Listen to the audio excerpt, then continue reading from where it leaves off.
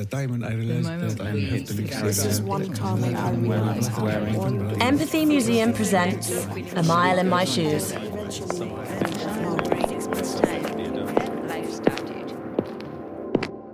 These shoes are a pair of brown leather men's shoes. They have an almost sporty sole, and they are lace-up with a pair of brown laces. They're very worn on the inside at the back, and they're starting to develop holes. But on the outer layer of the shoe, they just look worn, but well looked after. These shoes belong to George. This is his story.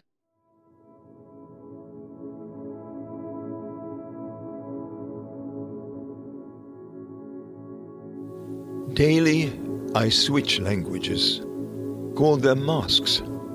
At times, a mask can feel like your own skin. At other times, the spirit has to struggle, saved only by the tongue. It calls its own. The mysteries of life, of the universe, I can describe in English now, although in my mother tongue alone, I can stammer out the words that compose the sunset, make it glow.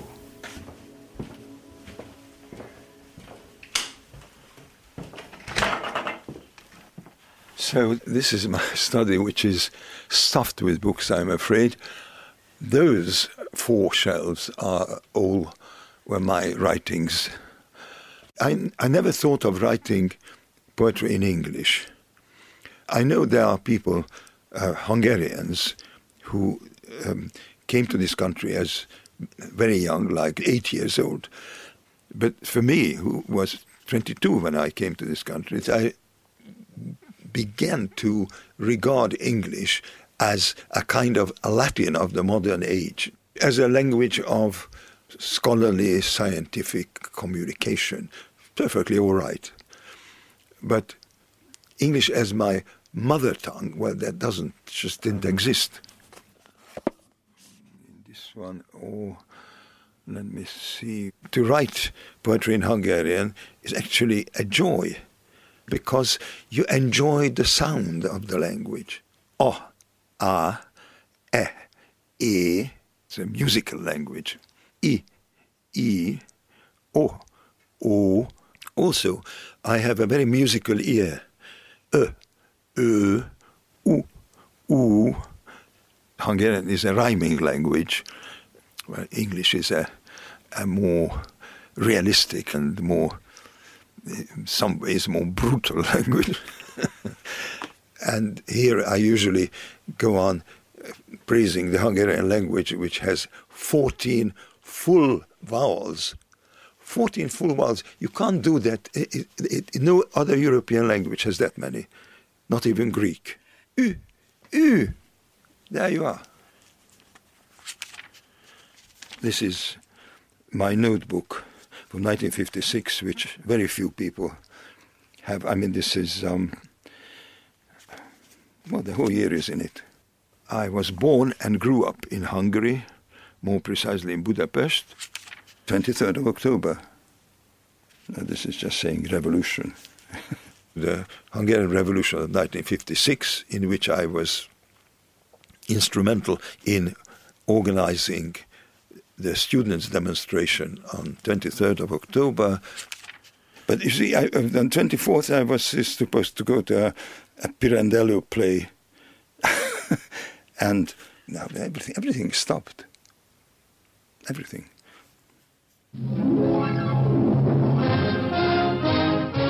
Scenes on the Austro-Hungarian border measure the scope of Hungary's anti-Red revolt. But the political outcome hangs in the balance after a revolt that began with student demonstrations and spread across the country like wildfire. We didn't want a revolution as such. We wanted a radical change through the pressure of students or youth or the people. But after Stalin's death, the situation in Hungary became very bad. Forced collectivization created a crisis in a very, very critical situation. And the university students started mobilizing. They wanted to abolish compulsory Russian classes, for example. But also Why isn't Hungary neutral? Why do we still have the Soviet troops there? And we decided to organize a sympathy demonstration with the Poles, because in Poland you had this huge reform movement. So I was 22 at the time, studying Hungarian and Polish. I was the only student studying Polish in my year. That's why I was kind of predestined to organize the pro-Polish demonstration. In fact, I gave the sign to the huge column to start marching. And that was 3 o'clock, 23rd of October, 1956. It was like a fiesta, a national celebration, a celebration of the fact that you are Hungarian, you want to be free. Remember, I shouted to the people, it's only students who demonstrate, but I don't mind if there are people on a corresponding course joining. Because a lot of people then joined the demonstration, civilians. So people were in the adjoining houses, and the main thoroughfares, all standing at the side. And when we started, they started crying and shouting. And it was an unbelievable feeling.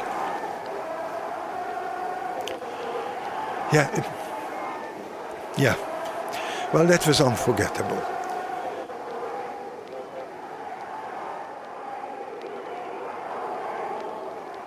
At the BAM Square already there were so many people you couldn't hear your voice.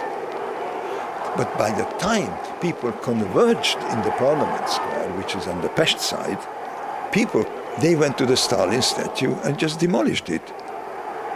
By then, the whole enormous demonstration solidified in one slogan, Ruski Khaza, Russians go home. That became the main demand of the whole reform movement or the demonstration.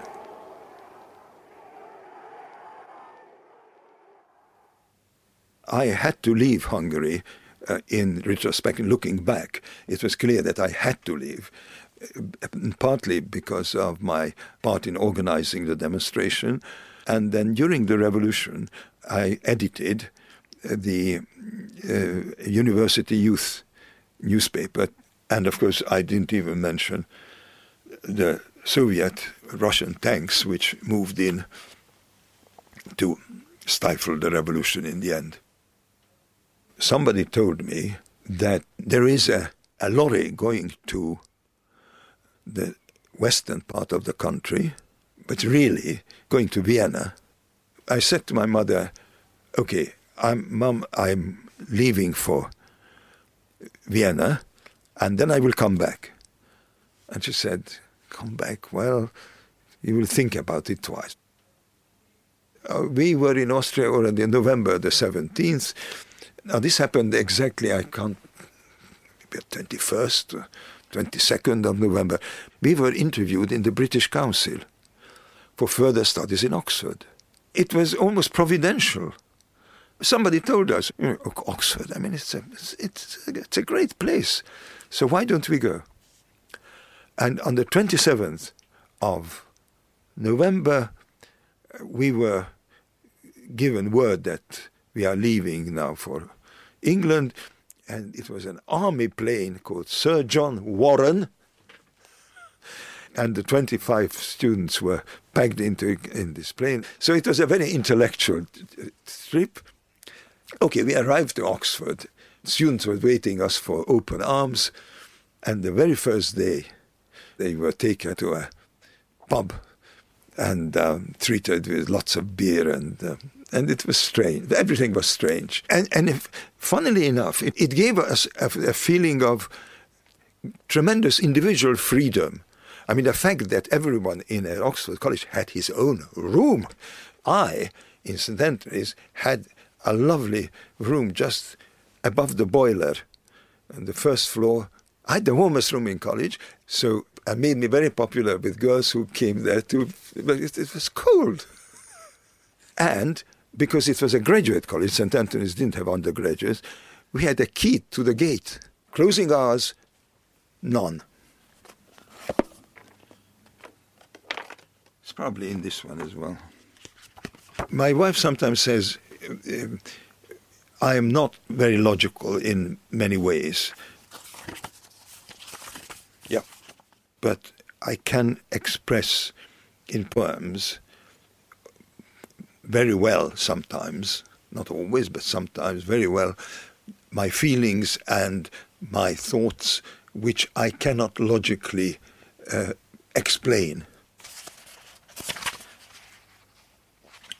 Maybe if I read that gives you an idea.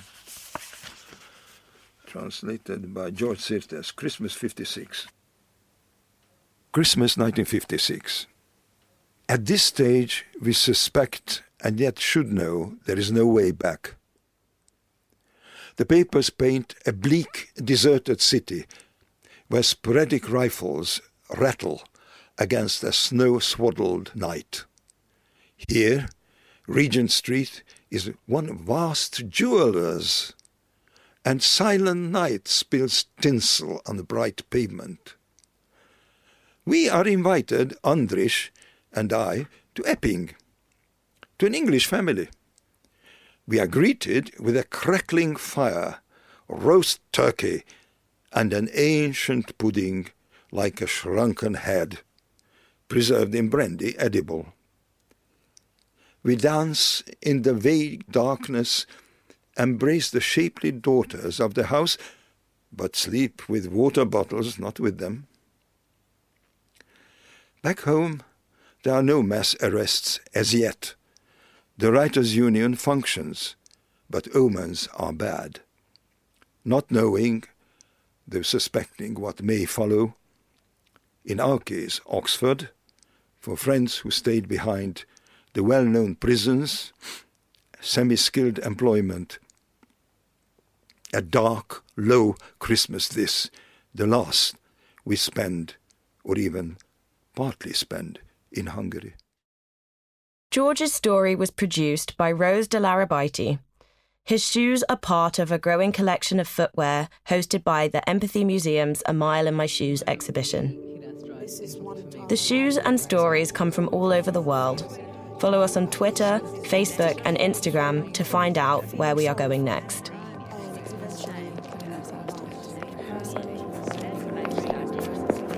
And we're also just kind of getting to know each other as well.